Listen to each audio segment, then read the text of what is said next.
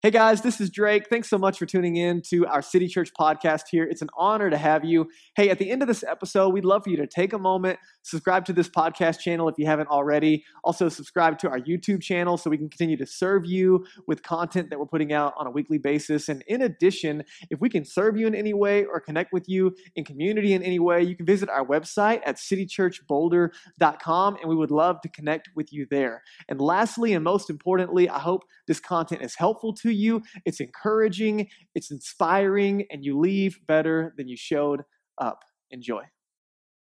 Really glad that you're here and excited to celebrate with you. City Church was birthed out of a call from God 4 years ago to plant a life-giving church in and for the city, and so we're really glad to invite you into this family and all that God is doing. So, as we get into this birthday celebration, I'm pumped for some donuts. I didn't eat breakfast, so I can have 2 donuts afterwards. So, let's go. That's going to be great. I even hung some. There's like extra high donuts so the kids can't reach them. That's on purpose, okay? That way, that's for you and me. So we're in this series on identity, calling, and community. And if you've missed kind of the kickoff of this series, it's been building on each other. You can pick it up on our YouTube channel and on our podcast of just this discovery process, both individually and in community, of who we are in relation to God, and then what we contribute to the world around us. Last week was a lot of fun. We got to talk about kind of the outward calling, and today we're going to talk about formation and how it is that we change. Because here's what I know about you, no matter where you're walking in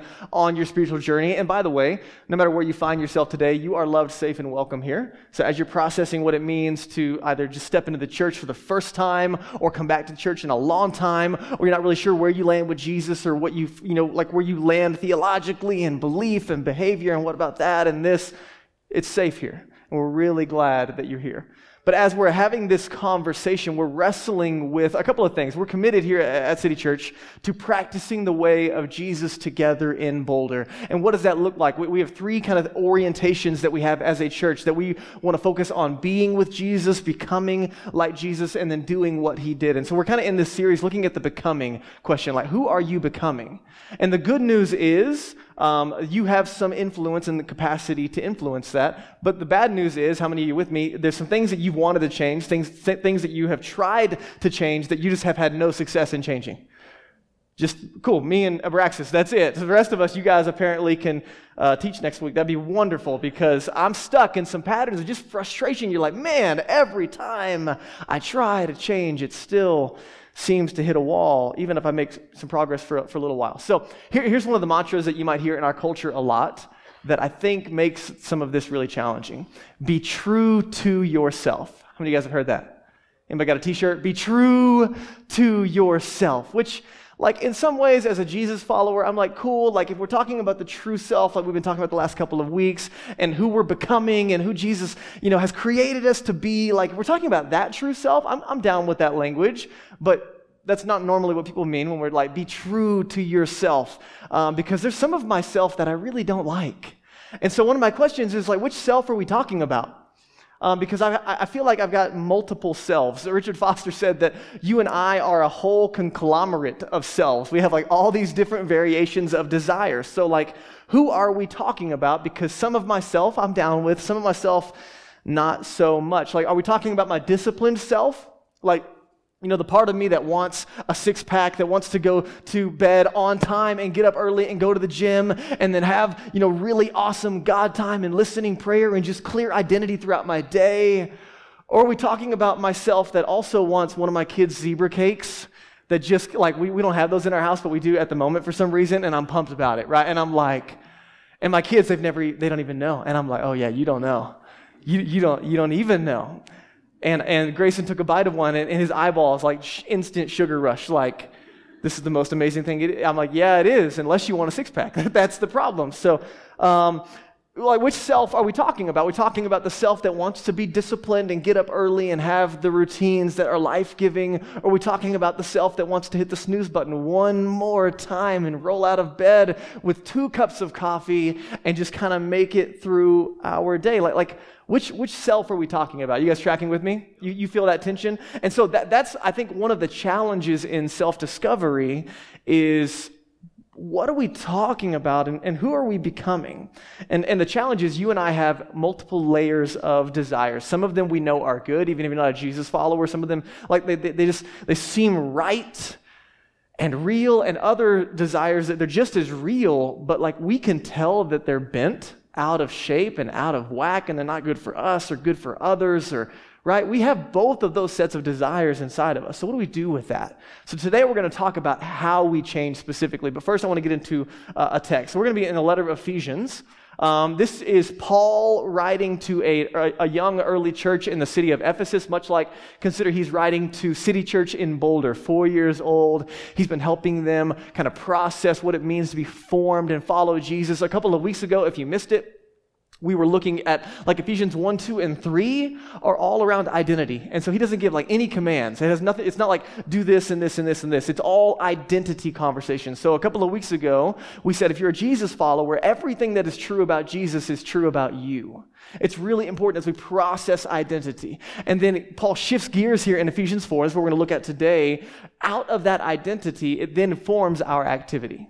And so this is really important. And again, if you're not a Christian, you're kind of just wrestling with like what it means to follow Jesus, then kind of sit back, take a big breath, and just kind of evaluate, okay, what's the invitation here? So this is Paul's transition in that letter. By the way, the invitation's still open. Grab one of those Bibles and the seat backs in front of you. They're our gift to you. Read through Ephesians, just like a couple of verses, a chapter at a time, and just kind of let it wash over you. But he goes on, transitioning from identity to activity, and he says, as a prisoner for the Lord, then, I urge you to live a life worthy of the calling you have received. There's that language. You guys tracking? So that calling language, like, why am I here? What has God uniquely created me and called me to do? There's an inward calling and an outward calling that we processed a couple of weeks ago, but this language is coming from Ephesians and identity. Verse 2, he says, be completely humble. There's a command. So out of this invitation of new life in Jesus, it's actually a new way of living, a new way of life. And with this life, what comes completely humble and gentle posture. And really, he's talking about character here. You guys see that?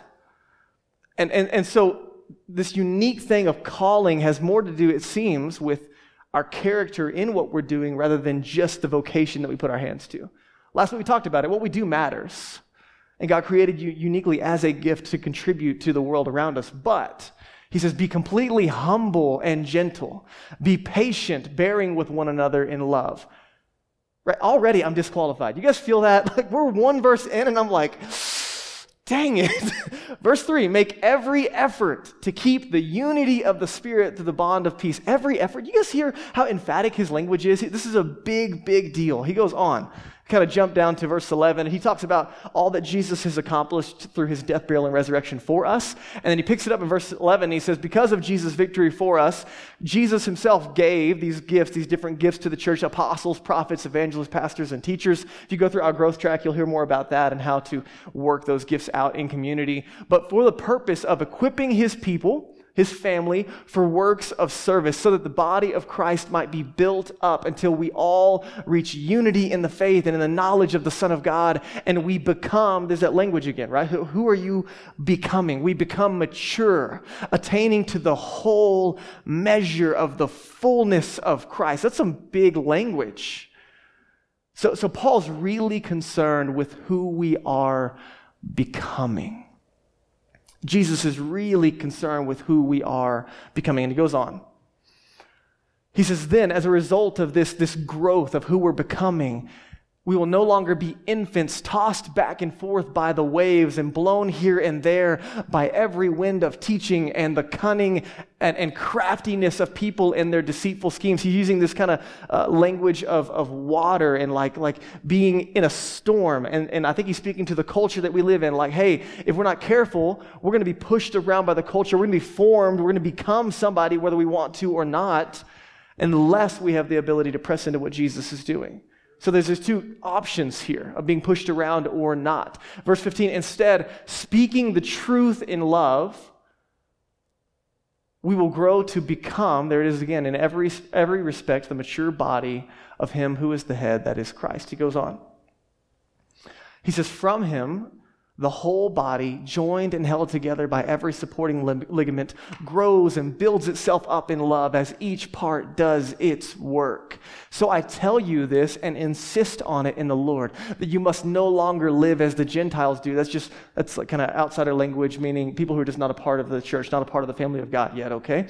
In the futility of their thinking. So Paul seems to be dealing with some worldview stuff. You guys hear that? Like there's a lot of thinking and becoming, and he's tying together maybe the lens by which you see the world. He's got a lot of that on his mind. He goes on in verse 18. He says, they being those that are separated from the family of God, separated from relationship with God, they're darkened in their understanding, separated from the life of God because of the ignorance that is in them due to the hardening of their hearts. Having lost all sensitivity, they have given themselves over to sensuality so as to indulge in every kind of impurity, and they are full of greed. You're like, my goodness, Paul, chill out, right? He's really eloquent, but he's also really separating the way of Jesus from the world around us. And this is not throwing rocks, because at another point in Ephesians, he says, and this is exactly who you were before you met Jesus. And so the heart of God here is compassion, but also acknowledging that maybe what you and I are presented with in the world around us as absolute truth maybe is just a worldview that's called absolute truth. And he goes on. He says that, however, is not the way of life you learned. You see the language? So what are we committed to? We're committed to practicing the way of Jesus in Boulder. That the way of Jesus is not a mental assent of rearranging the furniture in your mind to an appropriate set of beliefs, but it is an actual way of life, head, heart, and hands. That we actually are transformed by the way of Jesus. He says that's not the way of life you learned when you heard about Christ and were taught in him in accordance with the truth that is in Jesus. So Paul seems to be convinced that there's a truth opposite the truth that the world is claiming. You guys tracking with that language? You were taught with regard to your former way of life to put off your old self, which is being corrupted by its deceitful desires. So we got like kind of a mixed bag of desires. You feel that? And to be made new in the attitude of your mind. So something about our thought life and our thinking and our worldview has influence over who we're becoming and the way we live. And to put on the new self, created to be like God in true righteousness and holiness. So we have this calling, and I don't want you to miss it here. This is pretty powerful. In this moment, he gives us a word picture of your true self and your false self. Your old self, if you're a follower of Jesus, and your new self. And he gives a word picture of taking off an old garment. Don't worry, this is the only thing that's coming off this morning, okay? Taking off an old garment, an old way of life, an old way of thinking, an old worldview, and putting on a new self, a new way of life because of God's goodness and grace in your life. I know that might be cheesy, and I have no idea if these things match. My wife dresses me, so you can just deal with it. But the idea is that literally, like the change of a garment, following Jesus is putting off an old way and putting on a new way. You guys tracking with me? Everybody feeling good? Okay, so that was the heavy lifting. I know there's a lot, that's really wordy from Paul. He's a genius on a good day. And so let's bring it back to like you and me. You're geniuses, but I'm not. So let's bring it back to like where I need to be today. And so as we think about our old self and our new self, or the invitation to maybe put off an old self and trust in Jesus and find a new self. So what are we after? To be with Jesus. It starts with relationship. He talks a lot about the love of God. And it starts there. It's not behavior modification. It's not cleaning up the outside. It starts with relationship and trusting in Jesus. Be with Jesus, got it. But then become like Jesus. That's where it starts to get hard, right? Why? Because in order for most of us in the room to become like Jesus, that's going to mean we need to change. True or false? Right? That's the challenge. Like, oh man, to become like Jesus means I probably will have to change, right? Because all of us know that we're jacked up. Like all of us know whether we have different parts of us that are jacked up, but like there's just things that are just dysfunctional at a core level, and then things that we have adopted that are dysfunctional, things we've tried to set aside that are dysfunctional, and you're like, man, I have tried to change that jacket 15 times, and every morning when I get up, I'm wearing it again, and I'm so done with that, right? And so in the language, what we're asking, how do we change? How are we formed? In the language of the Christian tradition, what we're talking about is spiritual formation. Spiritual formation. And the language that we're using, the working definition that we're in over the next 2 weeks, the spiritual formation from Comer is this, is the process in which we are transformed to become more like Jesus, and in doing so, our real, true self. The process of becoming like Jesus. And Dallas Willard says it beautifully, so here's a quote to help us continue to process it. Spiritual formation, how we change in the Christian tradition, is a process of increasingly, as in it's not a moment in time, it's not trust in Jesus today and all of a sudden you're Mother Teresa next week, right? It takes probably at least 2 weeks to get there. So what is it? It is increasingly being possessed and permeated, as in, this is a relationship language, right? So through walking with Jesus, possessed and permeated by the character traits of Jesus as we walk in the easy yoke of discipleship with Jesus, our teacher, our rabbi. So as apprentices under Jesus, we're not just adopting a way of thinking, we're adopting a way of life. And the process of becoming like Jesus is to become like our more true selves in that space. So, as we get into it today we're going to talk about the paradigm that we borrow from Bridgetown, unintentional spiritual formation. So Bridgetown Church has been a really healthy influence for us. We learn from a lot of places, but they built these paradigms of spiritual formation that we use, and they are phenomenal. So if you missed it last year, we did a series called Followers that was really instrumental in kind of introducing this framework to our church, and so you can go check that series out. It was 13 weeks long. We did a ton of work fleshing out how we change, and so some of this is revisiting the conversation today, but today, unintentional spiritual formation simply means that all you have to do to be formed unintentionally is wake up tomorrow. That the world around you and your habits and the relationships that you have and your own mental maps are already doing the work for you. Unintentional means just with very little effort of your own, you are becoming someone. And we ask this question a lot, well, whether you're a Jesus follower or not, who are you becoming? Today, if you just sat with a pen and paper and you played the character arc of your life forward, 10 or 20 years, or if you're in middle school or high school and you play it forward even just a year in the grades that you're in and the friends that you're running with or wherever you find yourself, or you're in grad school and you play it forward 2 years, whatever segments of life you can look at and get a hold on, if you played the character arc of your life forward, who are you becoming? And when you and I actually sit in that, it gives us a good picture. Not of just what we're dealing with today unintentionally, but who we are becoming. And I think we have to sit in this over and over again because we don't remember it from hearing it one time. We have to really process it together. And so our agenda today is that you would trust in Jesus and that you and I would lean into being transformed by Jesus. So here is the paradigm of unintentional spiritual formation. Tomorrow, all you have to do is wake up, and the stories that we believe, the relationships that surround us, and the habits that we live out, all in the environment that we live in, are shaping us. This is just, again, you wake up tomorrow. Next week, I'll introduce the intentional spiritual formation paradigm, and this is where we as Jesus followers press into how we become more like Jesus. But here's what I want to do today, is at the time that we have left, the text that we just read from Ephesians 4, I'm just going to show you how these things play out into who you're being formed. And I'm just going to invite you to have an open mind to just processing the way that your life is built at this moment up against this paradigm. So before we start, everyone in the room needs to get this. Spiritual formation, what we're talking about today, is not a Christian thing. It's a human thing.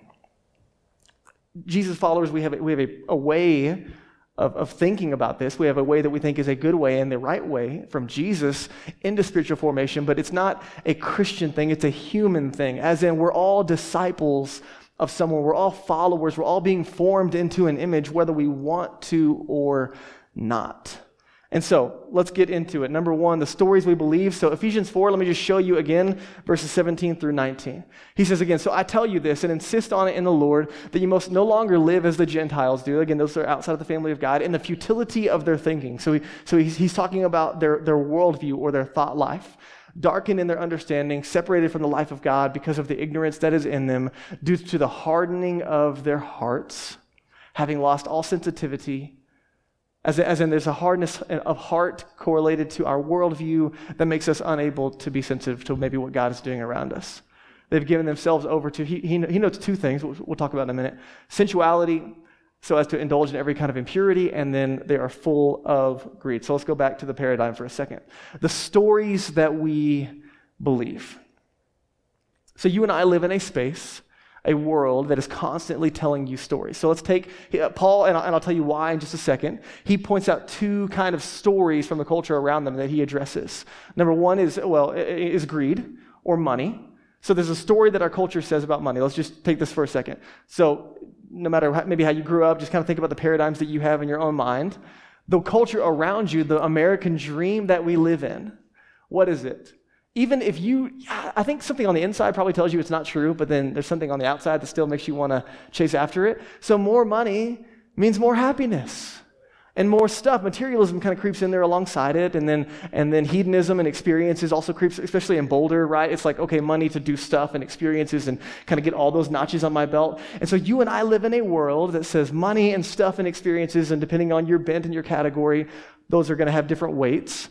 But the lie, well, this is the lie, I like jumped the gun there. The story that you hear, try to give it its credit, okay? But the story that you hear from our culture is more of that stuff will make you happy. More so, it will lead to a life of fulfillment and true contentment and joy. And like all lies, there's a half-truth, right? Because there's pieces of that. You are happy for a second, and a little more maybe does give you a high for a moment. Experiences, they are valuable, and there's poverty line, there's all kinds of things that we talk about that influences this. But at its core, if I could just have X, I'll finally be content. Whatever that is for you. You and I both know that there's something inside of us that wants to believe that story. And you and I both know that we have chased that story and it didn't deliver. How frustrating is that, right? I gave you this resource a couple of weeks ago, and I'll give it to you again.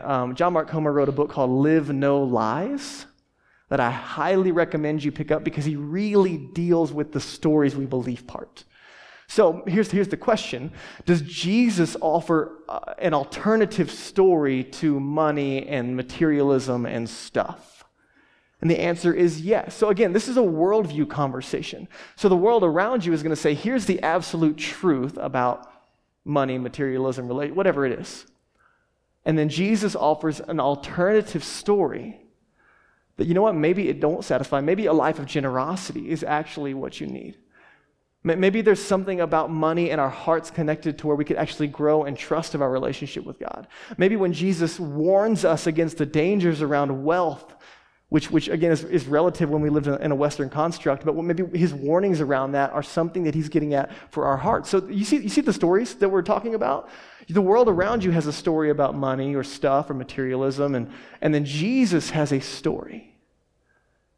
And they're both presented as absolute truth for what it's worth. And your job is to say, which story am I going to believe? Why? Because what I believe gets into my heart and it becomes reality. I begin to live out that reality, even if it's not true. The stories we believe. Paul deals with another one. He calls sensuality, or think about the story of sexuality in our cultural moment.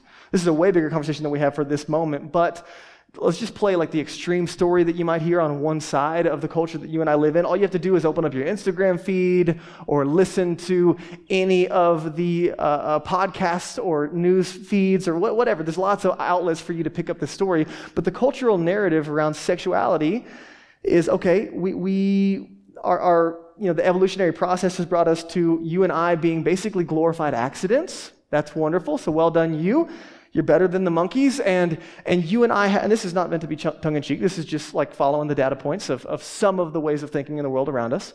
You play that logic forward, and right now we're seeing conversations around, hey, monogamy is just a social construct. made up in the middle of some era that we're just kind of oppressed by, and it's not actually helpful, and we don't see it in the animal kingdom. And then, marriage is also something that we made up, and so it's not actually binding or helpful. And, at the end of the day, sex is just biological, and it's just, play for adults and grown-ups, and it doesn't really have any consequences, and you and I are not really more than biology. And you play all of that logic forward. And again, some of that might sound extreme to you, and you're like, well, I don't believe all of that. That's fair. Just think about the narratives in the culture around us around sex and sexuality.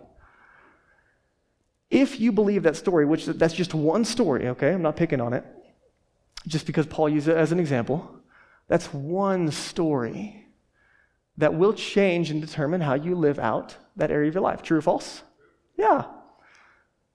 So does Jesus have an alternative invitation and an alternative story to believe when it comes to the conversations around sex and sexuality? And the answer is yes. Jesus goes all the way back to Genesis, and he says, actually, man, gender's a good thing, and God created them male and female, and marriage is a gift from God. And Jesus, I think, has a higher view of sexuality rather than a lower view. And you play those things forward. And again, these are just stories that we're operating in. The question that we're wrestling with is, do the stories believe shape who we are and how we live? And the answer is yes. So what are some other examples of the stories that we hear in our culture?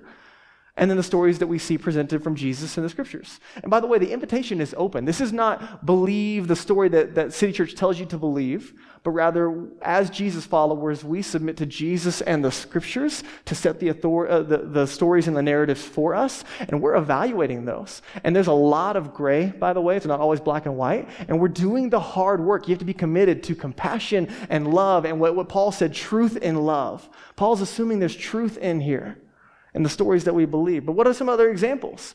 Conversations around identity and the value that you find. The culture around you says that your identity is going to be found in what you do, or maybe who you're in a relationship with, or how many degrees that you have, or what kind of house that you own, or right? There's all kinds of identity conversations. Well, what about identity in the scriptures? What about conflict? The world around you is going to teach you how to deal with conflict, and the home you grew up in probably taught you some helpful and unhelpful ways to deal with conflict. But Jesus might have a different story for that. You heard of the turn the other cheek thing, right? That's not that, you don't hear that anywhere in the world around us, but Jesus had some things to say about forgiveness and conflict. What about how to do relationships? How to do community? What about our self-image? What about, again, the poor and justice and human rights? There are stories in the world around us, and by the way, they're not all wrong. It's really important that you hear me say that. This is not us against the world conversations. There's some really good things happening in the world around us and some really harmful stories in the world around us. And our job as Jesus followers is to discern the stories we believe up against the worldview that Jesus invites us into. That's our job. You guys tracking with me? Yeah.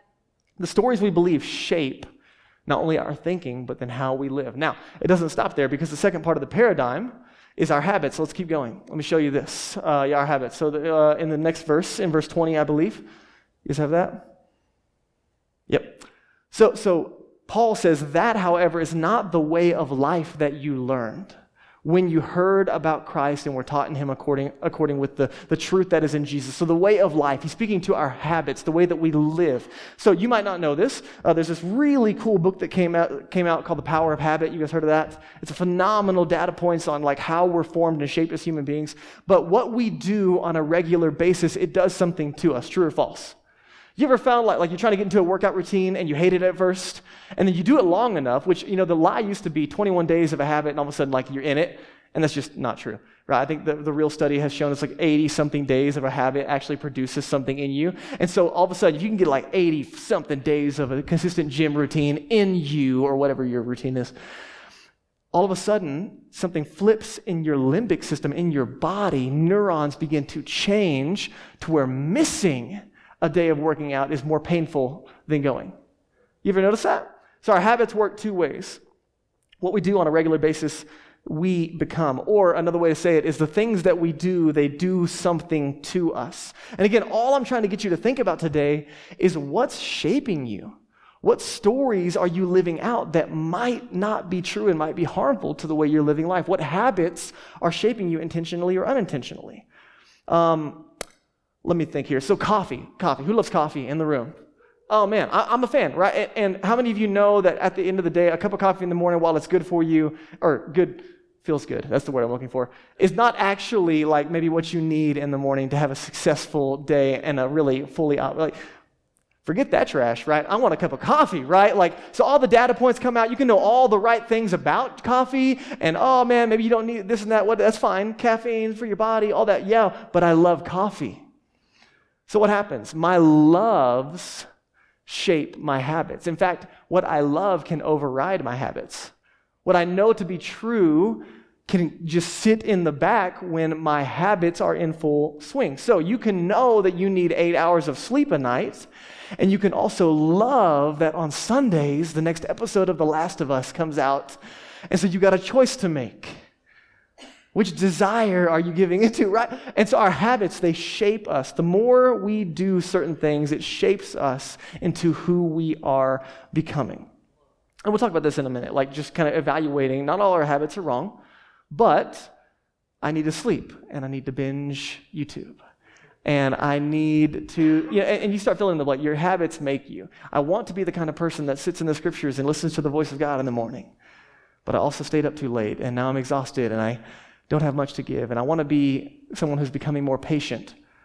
But because I wasn't disciplined over here in my sleep, now I'm grouchy and irritable, and now I just blew up on my kids. Which one is it? So our habits, they shape us. And the last thing is our relationships. Check it out. Our relationships in this paradigm, verse 22. He says, you, by the way, this is plural. So this is really interesting. Every time you see the word you here, he's talking to them as a community. So you or you all, Texas people in the room, anybody? Y'all were taught with regard to your former way of life to put off your old self, which is being corrupted by its deceitful desires, to be made new in the attitude of your plural minds, to put on the new self created to be like God in true righteousness and holiness. So let's go back to the paradigm for just a second. So we are formed. All you got to do is wake up tomorrow. The stories that we believe, your mental maps that you already have, intentionally or unintentionally, the habits that shape your life, and then the relationships around you. You know this. This is something you were taught when you were in grade school. The people around you, they influence who you become, don't they? That book we talk about a lot, Emotionally Healthy Spirituality, talks a lot about how your family of origin probably has the greatest influence of who you have become today. So doing the deep work of looking back and kind of looking at growing up and how that's influenced who you become is a part of the journey of self-discovery. But our relationships, plural, they influence who we're becoming. So for Paul, he's looking at this on the other side of it, saying, hey, intentional community actually helps you begin to live into the way of Jesus. And again, we're not just like, hey, what's true and what's false here? It's not only what we're asking. If the question is, how do we become like Jesus, then what we're putting up to be evaluated are the stories I believe pointing me in the direction of becoming like Jesus. Are my habits pointing my life trajectory toward the way and the practice and the character traits of Jesus? Are the relationships around me, which by the way, we'll talk about that at another point, like circles of influence versus circles of concern. It doesn't mean shut out people who are far from God from your life. No. Jesus was saturated with people far from God, and he loved them deeply. But there's a difference of who you have influence with and who has influence in your life. So it's just asking those questions, not throwing rocks at all saturated in what they call an environment. And we'll talk about, again, the next paradigm next week, but as we kind of wrap it up, I'm going to invite Daniel to come, and as he comes, I just want to give you this last piece. So let me go back. The reason I use greed and sexuality as the two examples is that that's because Paul used it in his letter. Here's what you need to know. The city of Ephesus was the environment those believers found themselves in. And you might not know this, I'm going to give you a little bit of background. The city of Ephesus is where the temple of Aphrodite was located, and so it was a hub for sexuality. Aphrodite was the fertility goddess, and so tons of people would come from all around the Mediterranean to this city for the purpose of worshiping at this temple, of participating with temple prostitutes, all for the purpose of having a healthy childbearing and fertility and all of those things, okay? So this is saturated in the city. This is the temple, seventh wonder of the world kind of space in this city. So that's one of the agendas. In addition, it's a massive city of commerce because of that. And so wealth is massive in this city when it comes to trade. And so do you think it's any accident that Paul speaks specifically to these followers of Jesus in this city when the city is saturated with two primary focuses, right? Which, again, it's not the only thing by any means. And you and I are like, yeah, sure, like greed and sexuality, those are challenging things, but there's a lot more stuff on the table. But he speaks specifically to the environment that they're in. You guys tracking with me on this? Here's why we're talking about it.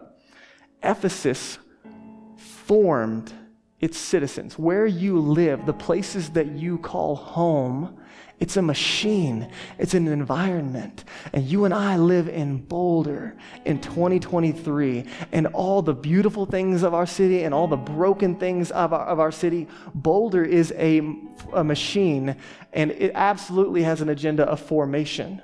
Boulder is the rabbi, you and I are the disciples. And to act like, listen, this is just about awareness, to act like the environments we live in don't have influence on us is how we are unintentionally formed. And so you and I have the ability to celebrate what's great, to evaluate what's broken. We can be critical in a way, not as in judgmental toward the world around us, but of our own habits and our own behaviors and our own ways of thinking, of evaluating what's influencing us. We become like the places that we call home. That's true of the city that you live in. It's also true of the phone in your pocket. The thing that lives with you is also a formation machine. The people that you follow, the trends and the categories of influence that you have in your pocket, it's shaping you whether you're choosing it or not. The home that you grew up in, the school that you attend, the people that you live with, your housemates, all of it is forming us. And the invitation is not to be super critical or judgmental, because I need you to hear me. God's heart toward the brokenness in our world is compassion. That he, if you're a Jesus follower, the idea is if God is really good, and what he calls truth and reality for human flourishing is actually for our good, then the invitation is not to feel guilty and shame when things are out of alignment. The invitation is God has so much better for you, so much better for me, so much better for the world around us, at which point Jesus would call it introducing the kingdom of God to our city. He taught us to pray in Boulder as it is in heaven. What does that mean? We're talking about this right here. So what's the invitation today? To carefully discern. This is the only invitation for you today. To carefully discern what the stories, sorry, you can go back, the stories we believe, the habits that you're living out, the relationships that influence you, and the environment that you live in, to discern what it's doing to your heart. That's it.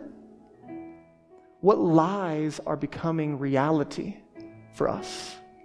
And again, you don't know this overnight. This is time and experience, and over the course of time, positive and negative, that reveal who we're becoming.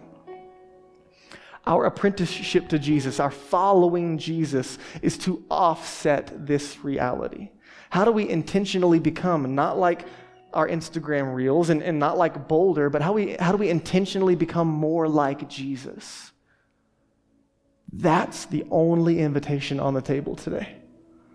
And then we evaluate everything else in light of that. And so again, no guilt, no shame, simply an invitation to evaluate what Paul called all the fullness of God, what Jesus called life to the full, and what that means for you and I. So here's a couple of next steps for you as we close out our time today. Number one, ask the question, who am I becoming? Take that paradigm, we'll post it on our social platforms this week, and just ask the question, evaluate those arenas of influence and say, who am I becoming?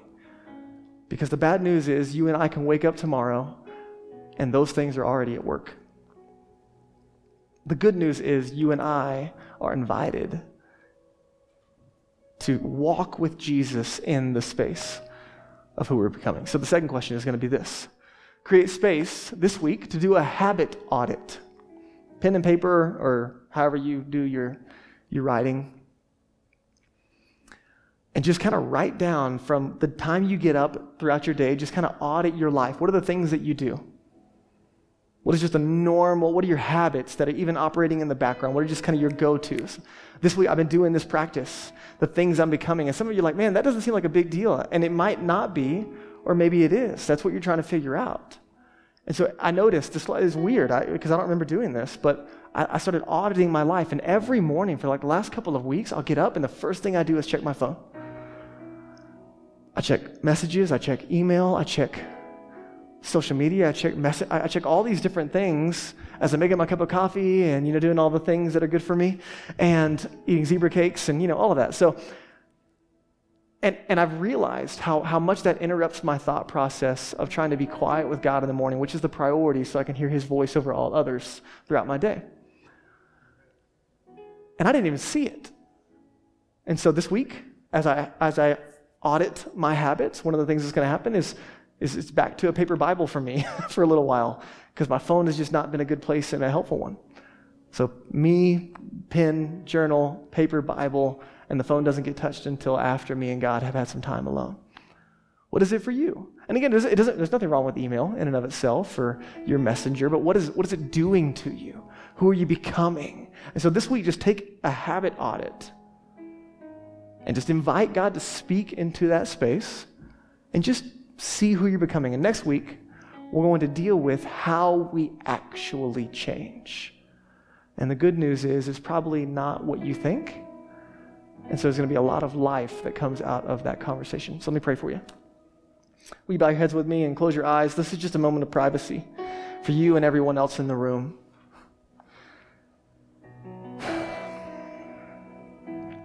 Holy Spirit, we quiet our hearts, we quiet our minds, and we invite you into the space that we're gathering in and into our hearts, into our minds, and we invite you to do a work that only you can do.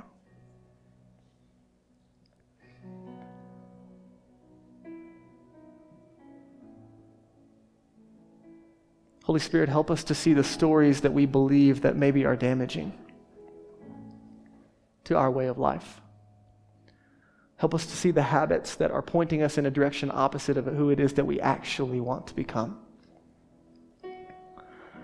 Help us to see the relationships that maybe need to be adjusted. Or maybe the relationships that need to simply be formed. So that we can continue to become more like you and more like our true selves. Help us to evaluate what would it look like this week, every day, to put off the old self and put on the new. Because it sounds very intentional. It's like when we get dressed every day, it's a choice we make.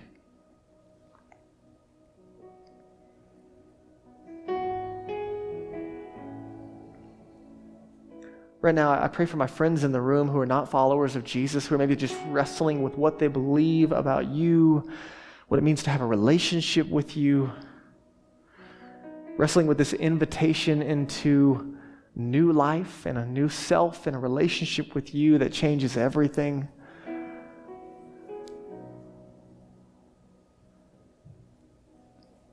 And for anyone in the room that's wrestling with that, I pray that they hear louder than anything else today how much you love them. And you proved that love by sending Jesus to die in our place for our brokenness, for our sin. And he rose again, proving that he was who he said he was, that he could overcome our brokenness and our sin and overcome death and overcome the lies and the enemy and make us completely new. And that we don't earn that, we don't perform for it, we don't maintain it, we simply receive the gift that you purchased with your life by trusting in you, by stepping into that relationship. And for some of my friends today, would you pull on their hearts and minds to trust in you and your invitation into what it means to have life to the full, to be fully human in relationship with you, to be made new and to become who you invite us to become. And so, Holy Spirit, we invite you right now. And we ask once again, is there anything you want to say to us? Is there anything you want to say through us? And we take the next couple of minutes to respond. It's in Jesus' name. Amen.